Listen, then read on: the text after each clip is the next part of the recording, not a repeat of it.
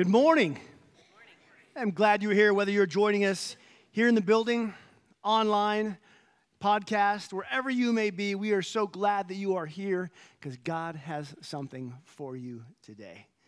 December 25th, 2021, the James Webb Telescope was launched from French Guiana into space to peer deep into our universe using infrared technology. You guys have seen some of this, right? It's been everywhere.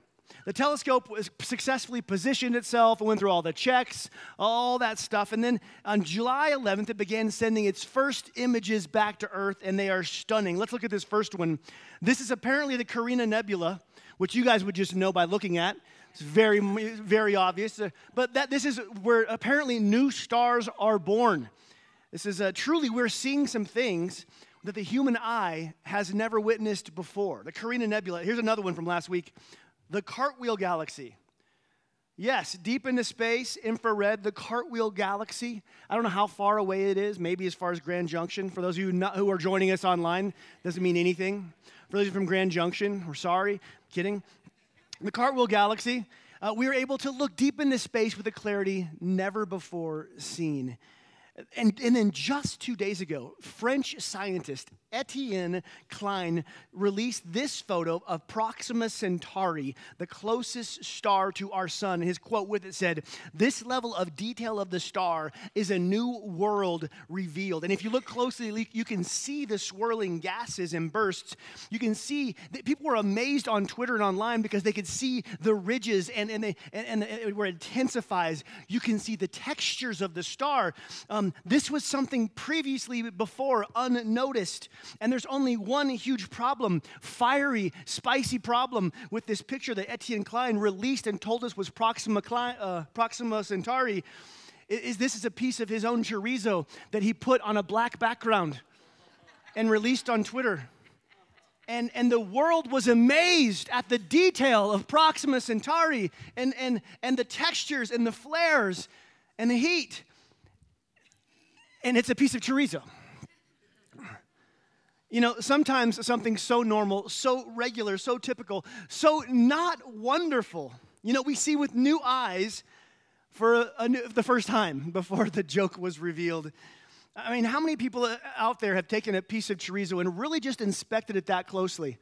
I mean, if you're from Colorado, some people, whoa, they do check out their chorizo. But for most of us, we've never actually sat down and taken in the ridges of the meat and the fats, how they play.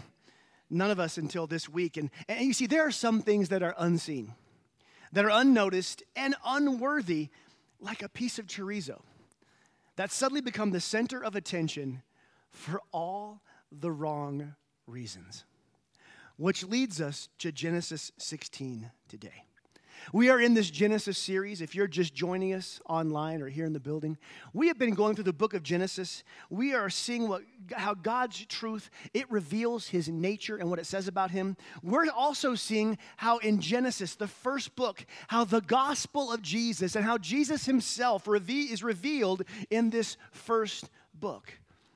Just a reminder, if you're new for those of you who are with us, but if you're new with us, this will be something for you to know. The Orchard, I don't know if you know this, we are an imperfect church of imperfect people, learning and trying to live to be more like a perfect Savior. And there are a few hills that this church will stand on, and the first one above all worldly issues is we have Jesus above all things.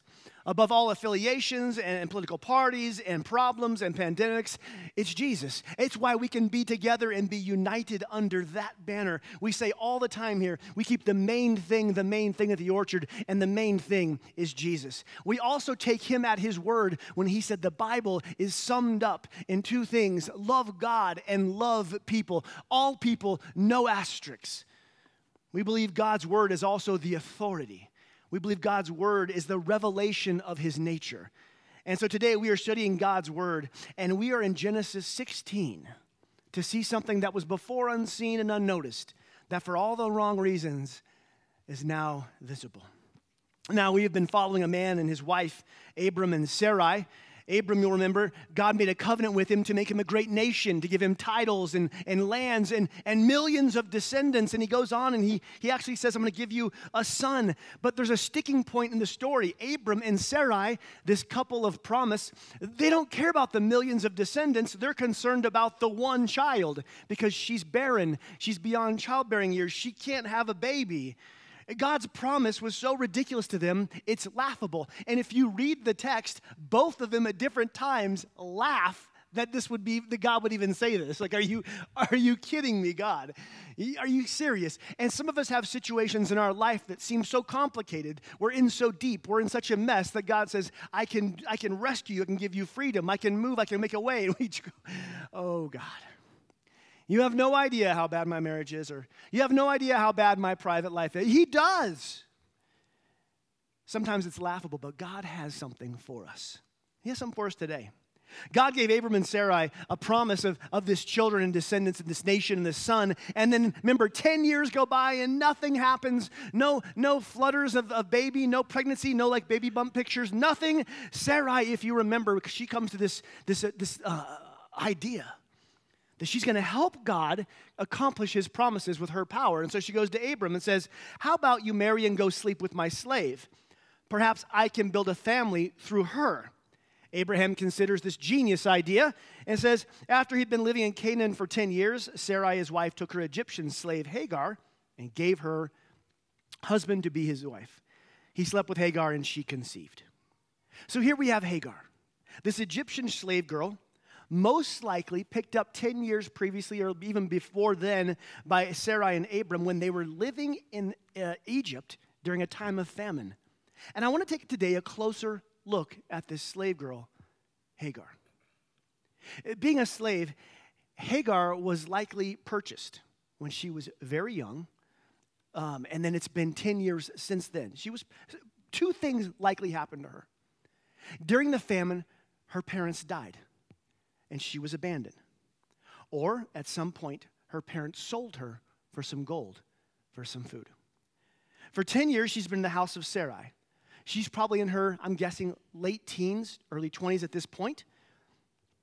And if you're Hagar, life has not been kind to you. If her parents had died, that would mean that Hagar was born into a world without love. Her mother didn't hold her. Her father didn't dote over her. He didn't watch her with a smile as she turned in her new dress. No.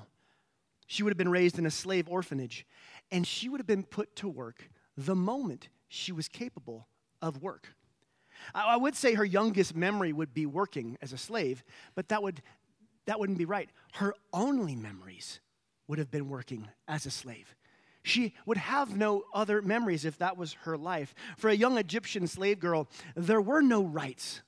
There was no law of protection. Surrounded by people who had the power over her body and her decisions at any moment. She would likely have been raised with a fair amount of abuse at worst and neglect at best, and probably both. If her parents had been impoverished and sold her, then her earliest memories may be of that loss and that terror as a little girl of her mom and dad saying goodbye and watching her life be exchanged for some gold or some food. Couple that with the treatment of the slave trader who would have purchased her and now owned her as property. I say all this because I often tell you, if you've been with us for long enough, I often tell you, like when you read a Bible account, when you read a narrative or story, since we know the spoiler alert at the end, he comes back to life, since we know a lot of what's happening, we don't get what's actually going within it. And I tell you oftentimes to put yourself in the story, to feel it, to smell it, to sense it, to see what it's like to be Hagar. To see what it's like to even get a taste of the terror that her childhood would have been. Hagar has likely had a very difficult childhood full of trauma and full of abuse. She was raised as a slave, and Hagar would have learned one very important truth that was her number one priority in her day-to-day life, and that was this: do not be seen. That would have been her priority. For a slave girl, to be noticed would always bring pain or abuse or unwanted attention or unwanted affection. She learned to slip into a room, complete her tasks silently, clean, wash up, and leave. She was less than ordinary as long as she could stay unnoticed. If she could do that, another day may pass without incident. And then, at some point, she was given to Sarai. We read about it in Genesis 12, where it likely happened. The Pharaoh, the king of Egypt, treated Abram with favor. And it says that because of Pharaoh's treatment, Abram acquired sheep and goats and cattle, male and female donkeys, male and female servants, and camels. Servants, female servants. Let's put a name to it.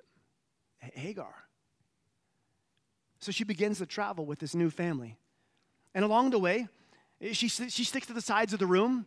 She does her task with her priority, don't be seen. But she begins to hear the discussions of the other work, of the other servants, of the other help. She begins to hear the talk of her master and mistress who talk in front of her as if she's not there because they might view her as furniture. She begins to hear the whispers of a promise. Whispers of a promise from God for this family, for her master, for her mistress, the mistress whom she serves. Personally, this old woman, Sarai, is rumored that she's going to be the matriarch of a mighty nation. And her master, Abram, he will be a patriarch of lands and titles and descendants. And they even said the whole world would be blessed through him. She hears these problems. Hagar hears all these promises, but she knows the problem. Everyone knows the problem in the household.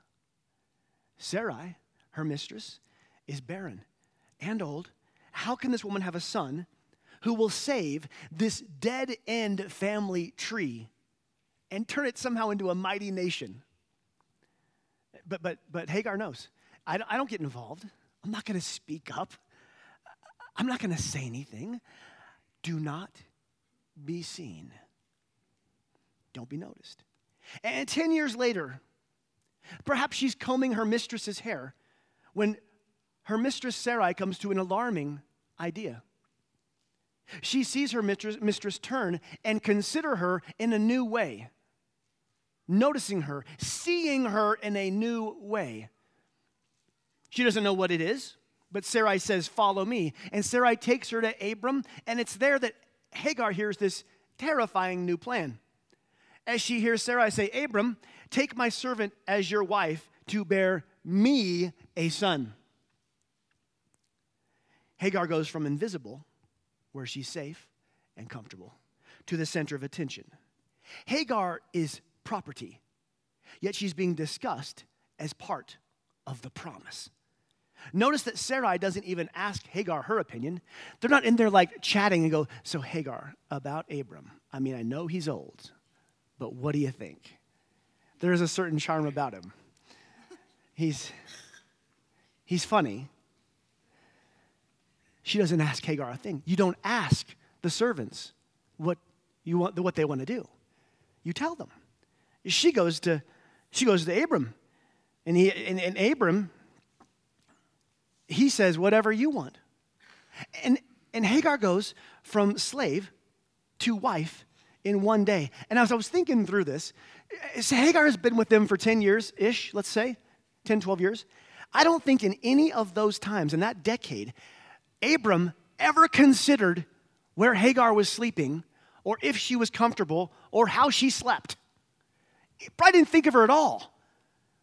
Suddenly, she goes from wherever that was and how that was to in the bed of the master. Suddenly, she's married. She goes from property to part of the promise. Well, Sarai's plan works all too well, and Hagar conceives. And when Hagar conceives, somebody becomes very upset about it. And in my memory, my recollection, I always remembered it as being Sarai who was upset, like full of jealousy, like, "Oh, I couldn't have a child, and there my servant is already pregnant." Jealousy. But it's not Sarai who's upset. We read this. When Hagar knew she was pregnant, she began to treat her mistress Sarai with contempt. Hagar despising Sarai. Now, the text doesn't give us all the reasons, but we can imagine some of what it may be. Hagar, who was unimportant, unseen, unnoticed, her entire life, is now the one who carries this powerful promise that her mistress could not, placing her, she was down here, but could she move from property to promise carrier to position of authority? Perhaps going from property to promise carrier made her reconsider her position and that of her mistress. Whatever the reason, it says that Hagar begins to treat Sarai with contempt. And Sarai is not pleased that her slave is now, her sister wife is now treating her this way. So what does she do? She goes to Abram. Then Sarah said to Abram, "This is your fault." I mean, I can just see him in there watching the ESPN. He's like, "What? My fault? I put my servant in your arms, but now she's pregnant, and she treats me with contempt." Notice she doesn't say, "Your wife, my servant." Abram just casts the situation back to Sarai. "Look, she is your servant, so deal with her as you see fit." Neither one mentions anything about a promise or any new position. They all mention property.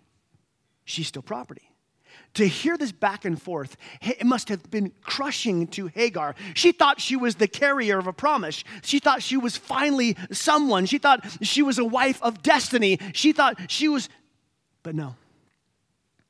She is who she's always been. A servant, a slave. She had no rights. She thought she had rights, but she didn't. She thought she finally had a say in how things would go for her life. Ended up she had no say still. She thought she finally had something of worth. Still a slave, with others deciding her fate for her. Sarai, emboldened by Abram's word, turns to Hagar and decides it's far time to put this servant girl back in her place. And it says, Sarai treated Hagar so harshly, she finally ran away. Now, I don't think Sarai abused her physically, because again, she's carrying the promised child, they think. But I believe that Hagar was consistently reminded of her true position. Remember who you are. Hagar, Egyptian slave girl. Property. You heard my husband say it himself. What is most important about you is not who you are, Hagar. It's once again what you can do for the family. And what you can do for the family is to carry this baby and be silent. Hagar was used to being unseen. She was used to being safe in that area. She was used to being invisible. But now Hagar is seen, but she's only seen as a means to an end. She's worse off than before. And in her heartbreak, in her desperation, she flees. And she flees the situation. And she runs away. And I just want to tell you something. As I was putting myself in Hagar's position in her life, from the time she was a child to this moment, when she finally runs away, it occurred to me, I bet she had laid in bed for decades, every night, as a 4-year-old, as a 7-year-old, as a 9-year-old, as a teenager, just dreaming of, just run away. I could run away from all of this, finally be free of it. I believe that she had thought about running away her whole life.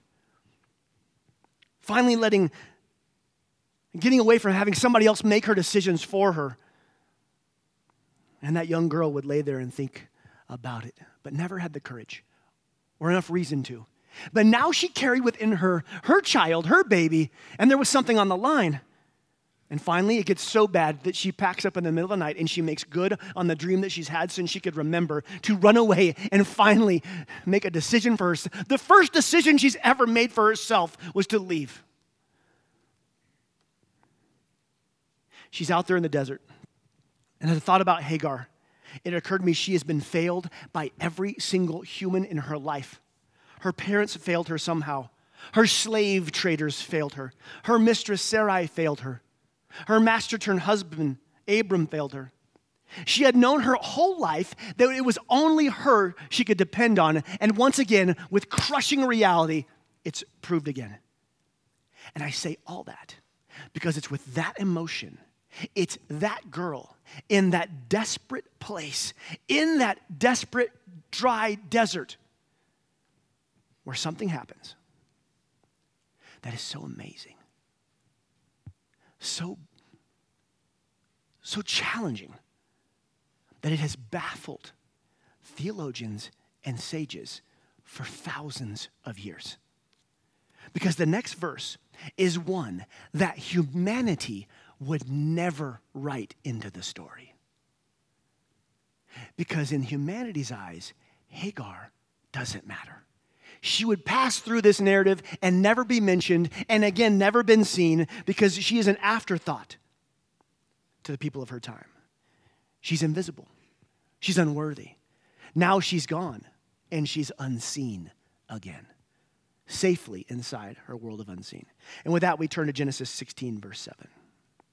It's in that place, in that time. The angel of the Lord found Hagar beside a spring of water in the wilderness along the road to Shur. The angel of the Lord found Hagar. And let's be honest, no one else is going to. There's no search party for this pregnant single mom at this point. But notice who finds her. It says, does it put it back up there, please. Does it say an angel? It says the angel of the Lord found her. As you read the Old Testament, and notice that it's all capitals in the word Lord. Leave that up there for a second. As you read the Old Testament, from now on, whenever you see a mention of the angel of the Lord, with all capitals on Lord, alarms should start going off. And as Stacy preached last week, you should stop, drop, and listen, because God's about to say or do something in this story incredible. Because in the Old Testament, when it mentions not just an angel, not just a messenger of the Lord, not a cherubim, not a seraphim, or even an archangel like Michael or Gabriel, when it says the angel of the Lord, that's what we call a theophany. And a theophany is a unique moment when God's very presence manifests visibly in humanity's world. There are unique mentions of this throughout the Old Testament. I would love to do a whole teaching on them sometime. And we're going to get to some of them in Genesis. Oftentimes in my study and opinion, and those of many theologians, theophanies are when Jesus himself steps into the Old Testament. Now, we know from our John study, if you've been with us, that Jesus has always been. He has no creation. He's fully God. He was present at creation. But I just want to tell you something. Jesus wasn't a part of creation and then stepped back and started stretching. I got to be Jesus in a couple thousand, 10 years. So I'm just going to take it easy and get ready to be Jesus. I'm just going to take it easy and wait. No. He's active. We begin to see Jesus active in the Old Testament. Now, he's not present, I don't think, in his fleshly form of Jesus of Nazareth, but he is in his glorified form as the Son of God. You guys, Hagar is on the run, and none other than Jesus shows up to find her. Jesus finds a fleeing servant girl who's known nothing in her life but heartache and hard work. He finds her and he says, Hagar, Sarai's servant, where have you come from and where are you going? Now, if you turn to the New Testament and read Jesus and how he talks to people, this is the most Jesus thing ever. I mean, he asks a blind man, what do you want? He asks the obvious question because he wants to engage their heart and draw their story out of them. Jesus knows where she came from. He knows where she's going. She says, I'm running away from my mistress, Sarai. Jesus begins at this point to then begin to speak life to Hagar. He tells her that the child that she carries, he says, I have promises for him too. I have promises for him. Yes, he's going to have his struggles and he will be at war with his brothers, but he will not be a slave like you.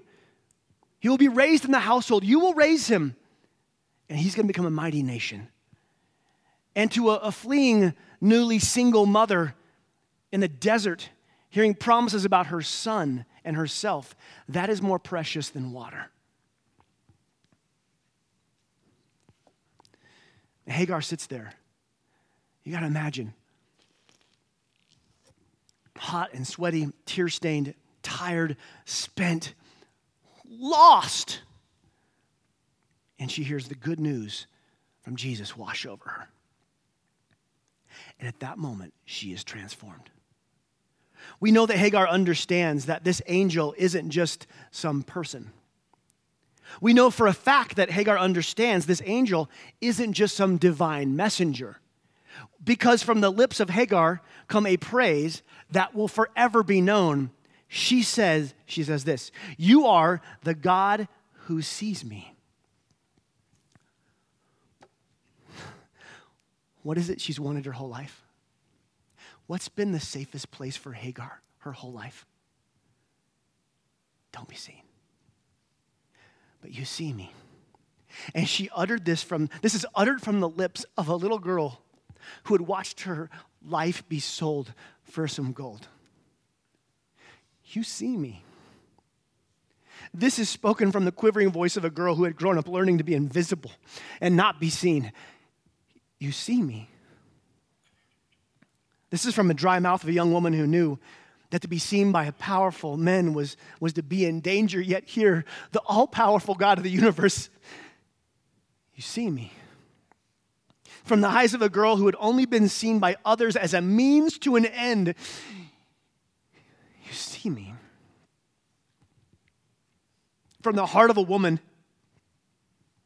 who had never been seen by another human for who she truly was, you see me. And this is from the soul of a woman who'd never been looked at by another person as having any intrinsic value or having anything worth loving. You see me. From the spirit of a woman who from the days of her first memories had never even seen her own worth. You see me. And Hagar declares to you, the abused, the washed up, the discarded, the sin-stained, the forgotten, the divorced, the left behind, the used, the left for nothing, that there is a God who sees you, who sees your worth, who sees your value. He sees your loneliness. He sees your loss. He finds you where others have discarded you. He finds you where powerful people in your past have tried to define you. He sees you. He finds you and sees you for who you truly are and who he wants you to be in him. He is the God who sees you. And no matter the reason you feel unworthy today or cast aside or too damaged or too sin-stained or your past is too rough or you're too wounded, God sees you. And he loves you. He finds you and lets you know that he has promises for you. He wants you to know that you are, well, you're his. You're his. That you aren't defined by the nightmares of your past. And he wants to define you by the dreams he has for you in the future. That you aren't the sum of your sin, but instead you are the results of his son's sacrifice. He sees you. You aren't too broken. He sees you. You aren't too wounded. He sees you. Your private tears, unseen pain at night that no one knows about, they're not invisible to him. He's seen every one of them. He sees you. Your solitary struggle, your loneliness, you aren't hidden from God. You're precious. You're his daughter. You're his son, and he sees you. And that his healing and his hope and his promises can break through even the most tragic of pasts and most entrapping and enslaving of presents to reveal a good future. Because he's the God who finds you, the God who sees you, the God who calls you to a destiny beyond where you are. Hagar was on this road because of what was done to her, but you may be on a road like this because of what you have done to yourself. Other people made decisions that she fled from, but oftentimes for us, let's be honest, we make decisions that then we begin running from our own selves, running from the mess that we've created. There'll be in that running, there's thoughts of shame and guilt because you know what you've done. You know what you've been involved in. You chose sin, and in the shame, you have run and hid, and perhaps you've been hiding for decades. But your private world hasn't gotten any better, has it? You hoped it would get better, but your private world has only gotten darker and more lonely. But he sees you. He finds you. He loves you. And he calls you. You aren't too far gone. You're never too far gone for God's grace and freedom. He sees you. You aren't too messed up or too much of a mess. He sees you. He finds you.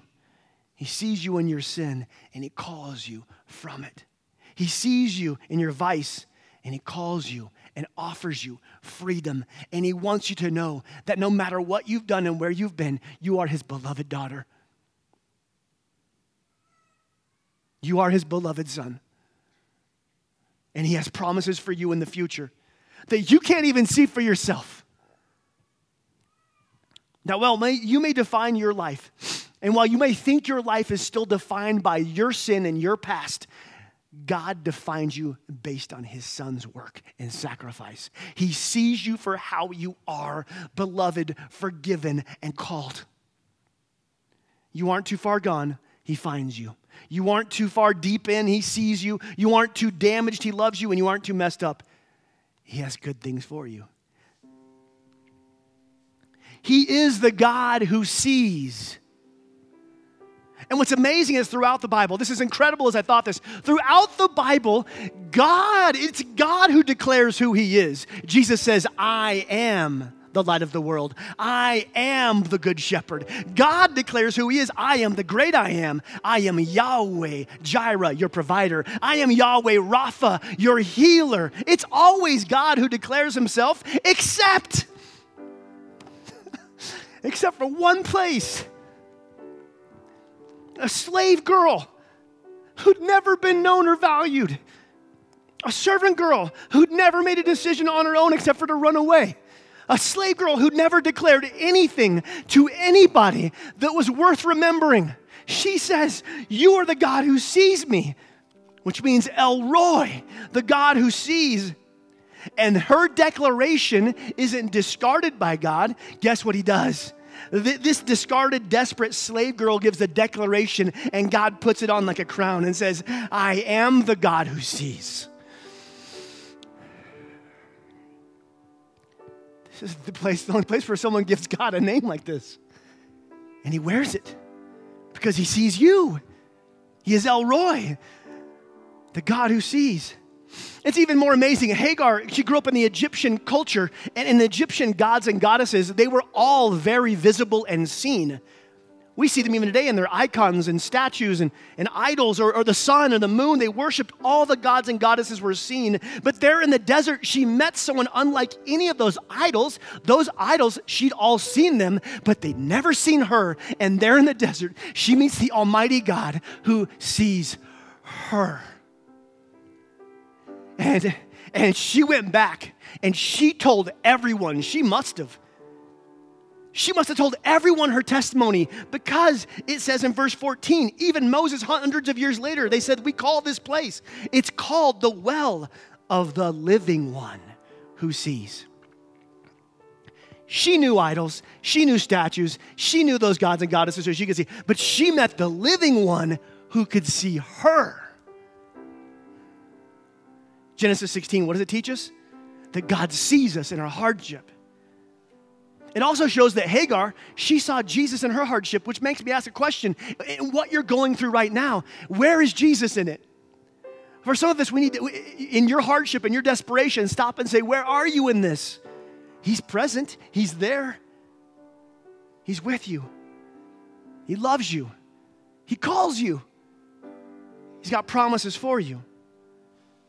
Genesis 16 reveals that God shows up for the most discarded and desperate person and reveals that he has love and promises for her. And you? He's gone way beyond that for you. You know what he did for you? He sent his son Jesus to die on a cross for you. And Jesus gave up his life, breathed his last breath, and resurrected for you. Because he sees you and he calls you, my son, my daughter. I have promises. I have goodness for you still. So here's the deal. Don't you dare give up hope. Don't you dare give up. Don't you dare let those in the past define you by what they've told you, because the one that sees you, he has a new definition for your life. Don't you dare let the enemy tell you who you are, because you have a God, El Roi, who sees you and calls you and promises you good things. He's the living one who sees.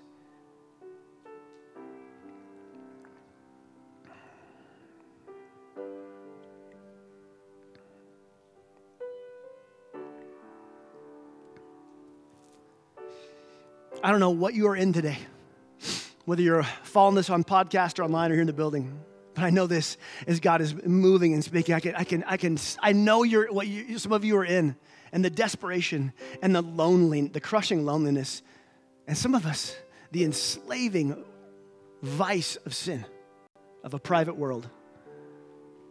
And today, El Roi, the God who sees, he would whisper to your heart, I see you. I know you. I love you. I forgive you. I have good things for you. On a day like today, there are people in here who need some extra prayer. And so I'm going to ask some of our prayer people and some elders if you would be back in the back over there. If you're online, you can type in a private message to the church, or you can email me. But we want to pray over you. For the rest of us, I want you to take a moment, either in communion or in the quietness of your heart, and bring your desperate position, your desperate circumstance to God and say, do you see me? Where are you? Father God, El Roi, the God who sees us, today in your kindness, would you reveal where you are in our story? Because some of us are so lost and so lonely and so broken and so needy. We need you to show us again. Reveal yourself.